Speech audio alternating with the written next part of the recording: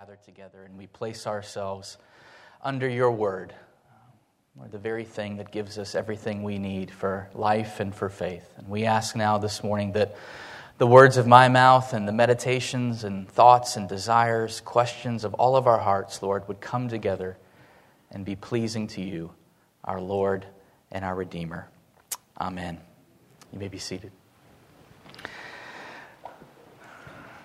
This morning we're looking at this passage of Scripture that comes from the Sermon on the Mount, this very famous sermon that Jesus gives towards the end of the sermon, where Jesus is kind of beginning to wrap up all that he has said, and he wraps things up by getting very personal, by kind of taking it to his listeners, to his disciples, to ask them what are they going to take away from this. And the Sermon on the Mount, of course, covers a number of chapters in the Gospel of Matthew, chapters 5, 6, and 7, and it's also recounted in the Gospel of Luke in almost as much detail. But what the Sermon on the Mount really is Jesus' moment to teach his disciples.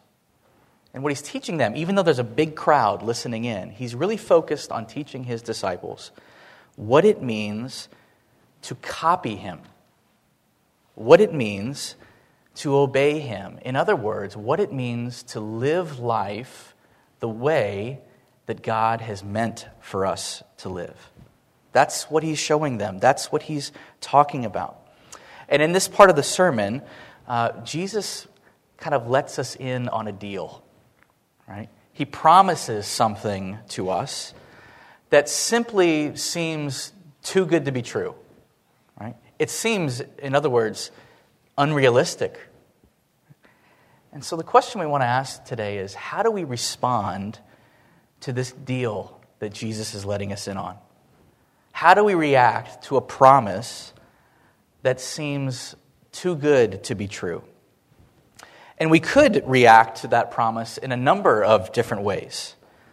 But this morning, I want us to see how Jesus is speaking directly to those of us today who may be reluctant, to those of us who may be disappointed, and to those of us who may be skeptical, to the reluctant, to the disappointed, and to the skeptical. And so how does he speak in this passage to those of us who may be reluctant? Look with me at verse 7. He says, "Ask and it will be given to you. Seek and you will find. Knock and the door will be opened to you. For everyone who asks receives. The one who seeks finds.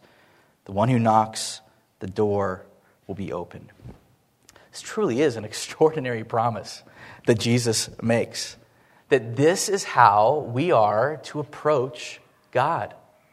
To see him in this way, to have a kind of openness in our communication with him. And sometimes I think we hear something like this, and it just seems too hard to believe, too good to be true, and we're reluctant. We're actually reluctant to believe it's true. How could such an open-ended promise be true? I was reading one scholar and commentator this week, and he was saying that maybe our reluctance to believe a promise like this isn't really about our lack of faith in God. Maybe just maybe, it's more about our natural human reluctance.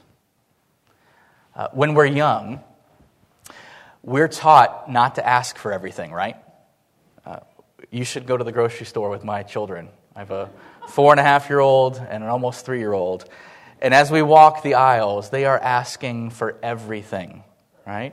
And we're always saying, no, you can't have everything, right? You can't just ask for everything. And as we get older, it feels to us like those who are always asking for things are kind of a bit needy, right? We're thinking of them as being maybe too selfish, too self-centered. They're always concerned about themselves. And so maybe it's not always about our lack of faith in God. Maybe it's more about this kind of self-conscious reluctance that we have to come to God at all because we've been taught or expected not to ask for things. And here's where we're really confronted by this morning. Maybe it's not selfish at all to ask God for things. What if that's exactly what a 3-year-old in a grocery store is supposed to do? To turn to their parents and to ask. And maybe that's exactly what you and I are supposed to do with our Heavenly Father. Have you ever thought about why you may be reluctant to ask God for something? Right? Why you're reluctant, perhaps, to seek Him, to knock on His door? I think we all know that this can be abused, right? We've heard that famous song, "Oh Lord, won't you buy me a Mercedes-Benz?" Of course we know that this kind of thought can go off the rails and be abused by ourselves. That certainly is selfish. But maybe for some of us, for those of us who are reluctant, it's not so much about asking God for the wrong things. For some of us, perhaps, we're not asking God for the right things. We're not asking God for anything at all. And all of this points us back to what Jesus has been talking about throughout this sermon. If you get the chance to read through it in detail at one point, what you see is that Jesus is always driving His disciples back to see that they have a Father in heaven, one who is open to them, who is open to us. And so why are we so often reluctant to ask Him, to seek Him, to knock on His door? But secondly, what about those of us who are disappointed? What does this passage say to us? Perhaps some of you here this morning have been following Jesus for a very long time. Maybe some of you are new to following Jesus, and life is just very difficult right now. And you've been asking, and you've been seeking Him, and you've been knocking on the door of heaven. And you're disappointed because it seems like this great promise that Jesus makes just isn't true. That the answers aren't there. They haven't come yet. And so you're disappointed. And what can happen when we're disappointed is that we actually begin to fill in the answers for God ourselves. And so we begin to insert our own answers into our asking and seeking of God, into our own prayers. Thomas Merton wrote this. He said, "What is the use of praying if at the very moment of prayer we have so little confidence in God that we are busy planning our own kind of answer to our prayer?" How true is that? We do that because we're so often disappointed. We say, "Listen, I have tried. I've tried to take this to God, and it just doesn't feel like it's working."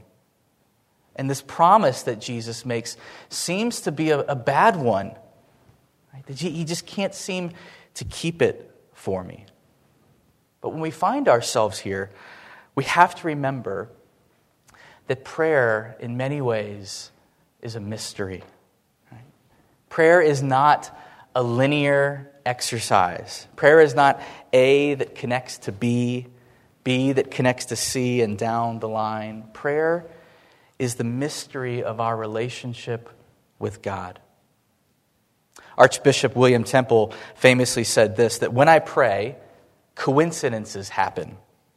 When I stop praying, the coincidences stop happening. What is he saying? That God is doing something when we pray, when we go to Him. That He absolutely is, even in your disappointment in Him, He is doing something. And prayer becomes that place where we are free to bring all of ourselves, our whole self, before God. And when you bring your whole self before God, what we begin to see is how all of the little areas of our lives that seemingly seem disconnected, they begin to work together. Oh yeah, look over there. Look how God is doing something. And look over here, what God is doing. They begin to happen, to come together. We begin to see them come together. When I pray, coincidences happen. But believe me, I know that disappointment is very real. And it can completely derail us. It can completely keep us from coming to God in the way that Jesus is inviting us to come to Him in this passage. I heard a pastor once talk about that famous place in the book of Philippians where the Apostle Paul is saying, do not be anxious for anything, but in everything, with all that's going on in your life, through prayer and petition, with thanksgiving, bring your requests to God. In everything, with thanksgiving, ask of God. And this pastor said, this is top shelf Christianity right here. This is not the easy part. This is not easy to grasp at all. This is the mature stuff of faith. How do we give thanks in everything when we ask of God? And he said this, that it's giving thanks for every outcome. We give thanks in everything by giving thanks for every potential outcome. All the different kinds of things that could happen with every kind of outcome, for us to give thanks in advance because God is that good and He's that in control. And you can only do that. You can only do that if you truly believe that God is your Father. That not getting the job that you may want is right where you need to be and right where He wants you to be. Do you see how that works? Look at verse 9. Jesus says, which of you, if your son asks for bread, will give him a stone? Or if he asks for a fish, will give him a snake? If you then, though you are evil, know how to give good gifts to your children, how much more will your Father in heaven give good gifts to those who ask Him? See, believing the promise that Jesus makes to us, even when we're disappointed, means truly believing that we have a Father who, when we ask for bread, is not going to give us rocks. But wow, does that take maturity to believe? Does that take faith to believe? Giving thanks for any and every outcome in advance. And so I know some of you are disappointed this morning. I've been extremely disappointed in recent times. And I've had trouble believing the promise that Jesus makes, that we have a Father ready to answer what we ask. It's hard for us to grasp at times. But what do I come back to? And what can you come back to in the midst of your disappointment? I come back to the fact that Jesus said it, that He promised me, and that He has promised you. He promised you, and I believe because Jesus died and rose from the dead, that I can believe His promises. That I can stand on it as true, even through the disappointment. And so we see how Jesus is speaking to those who are reluctant, those who are disappointed. But how does He speak to us, those who may be skeptical? And maybe that's some of you this morning. Maybe some of you are here and you don't call yourself a Christian. Maybe the doubt for you is still outweighing faith. And so maybe you hear this promise that Jesus makes and you think, this kind of all sounds like you're thinking about God as a genie in a bottle. That whenever you need, you can just ask Him for things and He will pop up and answer what you want. How can I accept that? How can you expect me to believe that? But that's what praying and seeking and knocking with thanksgiving for every outcome guards against. If we go into our asking and seeking of God, giving praise for every outcome, whatever it may be, it guards against this selfish idea of going to God with the things that we want and expecting Him to deliver in the way we want. It's not about the Mercedes. It's about feeling the love of God our Father, a truly good Father. So even if you're here and you're skeptical about all of this, I would venture to say that every one of us at some point in our life has cried out to God. And maybe we didn't know exactly what we're doing or how to do it or that we were asking Him or seeking Him, but we have all done it. Because prayer is truly a global phenomenon. We know that every culture, every people group has some form of crying out, some form of seeking God. Karl Barth once said this: prayer is our longing for Him, our incurable God sickness. Our incurable God sickness. We all have it. We all, whether we realize it or not, have this longing for God, asking of God, seeking Him. We're knocking on the door. It's our incurable God sickness. We are longing for a good heavenly Father. One of my favorite movies of the last few years is a movie called Boyhood. And it won a number of Oscars last year, I think. And it was really unusual because it was filmed over the course of 12 years using the same actors, following this family story as they all aged. And so you saw the actors and the children grow up as they filmed this movie. And one of my absolute favorite scenes, it's a difficult scene for me, but it's my favorite, is of this young boy who's entered into his kind of teenage years. He's a little bit angry. He's disappointed his parents are divorced. And you watch him through this film grow from a 6-year-old boy to an 18-year-old adult. And in the middle of those teenage years, he loves his dad's car. His dad's got one of these kind of classic muscle cars. And he loves that car. And at one point in the movie, he's driving with his dad in this car. He's probably about 12 or 13 years old. And the father looks at him and he says, "You know, son, one day this car is going to be yours." Of course, the son just lights up. Right? But later in the story, when the boy is 16, in those few years between that moment and this scene in the movie, the father gets remarried.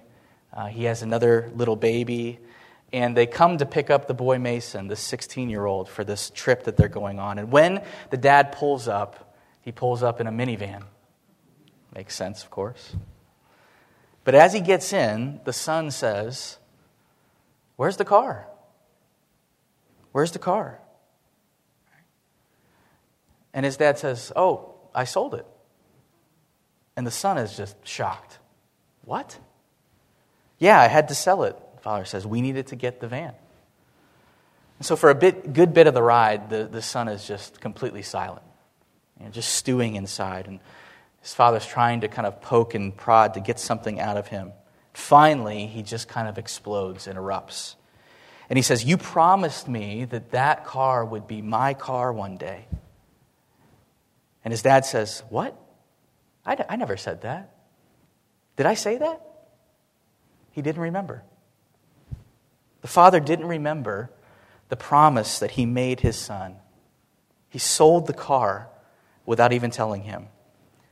For the father, it was just a comment that he made in passing. But for this son, the son held on to that. He put it in the bank. He stored it deep into his heart. He held on to it. And let me tell you, as a father of a young boy, that's terrifying. It is haunting. That there are things that I will maybe say to my son that he will hold on to, that he will store in his heart, and that I will forget. That I will break my promise. Jesus says that God our Father longs for us to come to Him with every thought, with every desire, with every ask. He wants us to bring the whole of our lives to Him. And Jesus says, trust me. Trust me. He is not a father who forgets. He's not a father too busy to remember what He has promised you. And so go to Him. Ask of Him. Seek Him. Knock down that door. It's what Jesus is saying our Heavenly Father longs for. And so let's try it. Let's believe it on this Father's Day, that we have a Father who does not forget His promise to us. To think and reflect about all the good gifts that you and I have received, and to hear Jesus say, how much more will your Father in heaven give good gifts to those who ask Him? And so let's ask Him. Let's pray together. Father, we ask that we would have that kind of faith today. Those of us who may be reluctant because we just don't think it's appropriate to ask of you.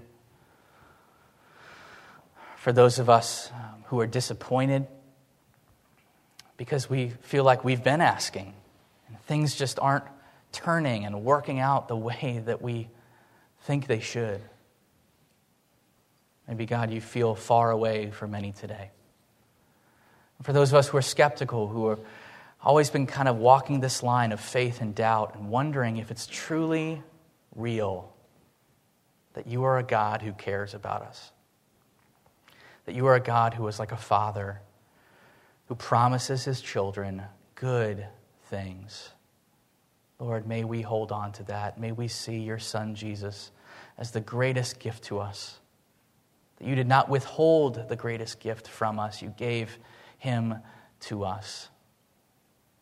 And Lord, now, through His death and through His resurrection, we get to come to you knowing that this promise is true because you have said it. And so may we be bold, may we be encouraged on this Father's Day today to think of you anew, to be refreshed in our thought of you as our Father, and go to you knowing that you will never forget us, that you will never forget this promise that you have made. We ask these things. In the name of Jesus we pray. Amen.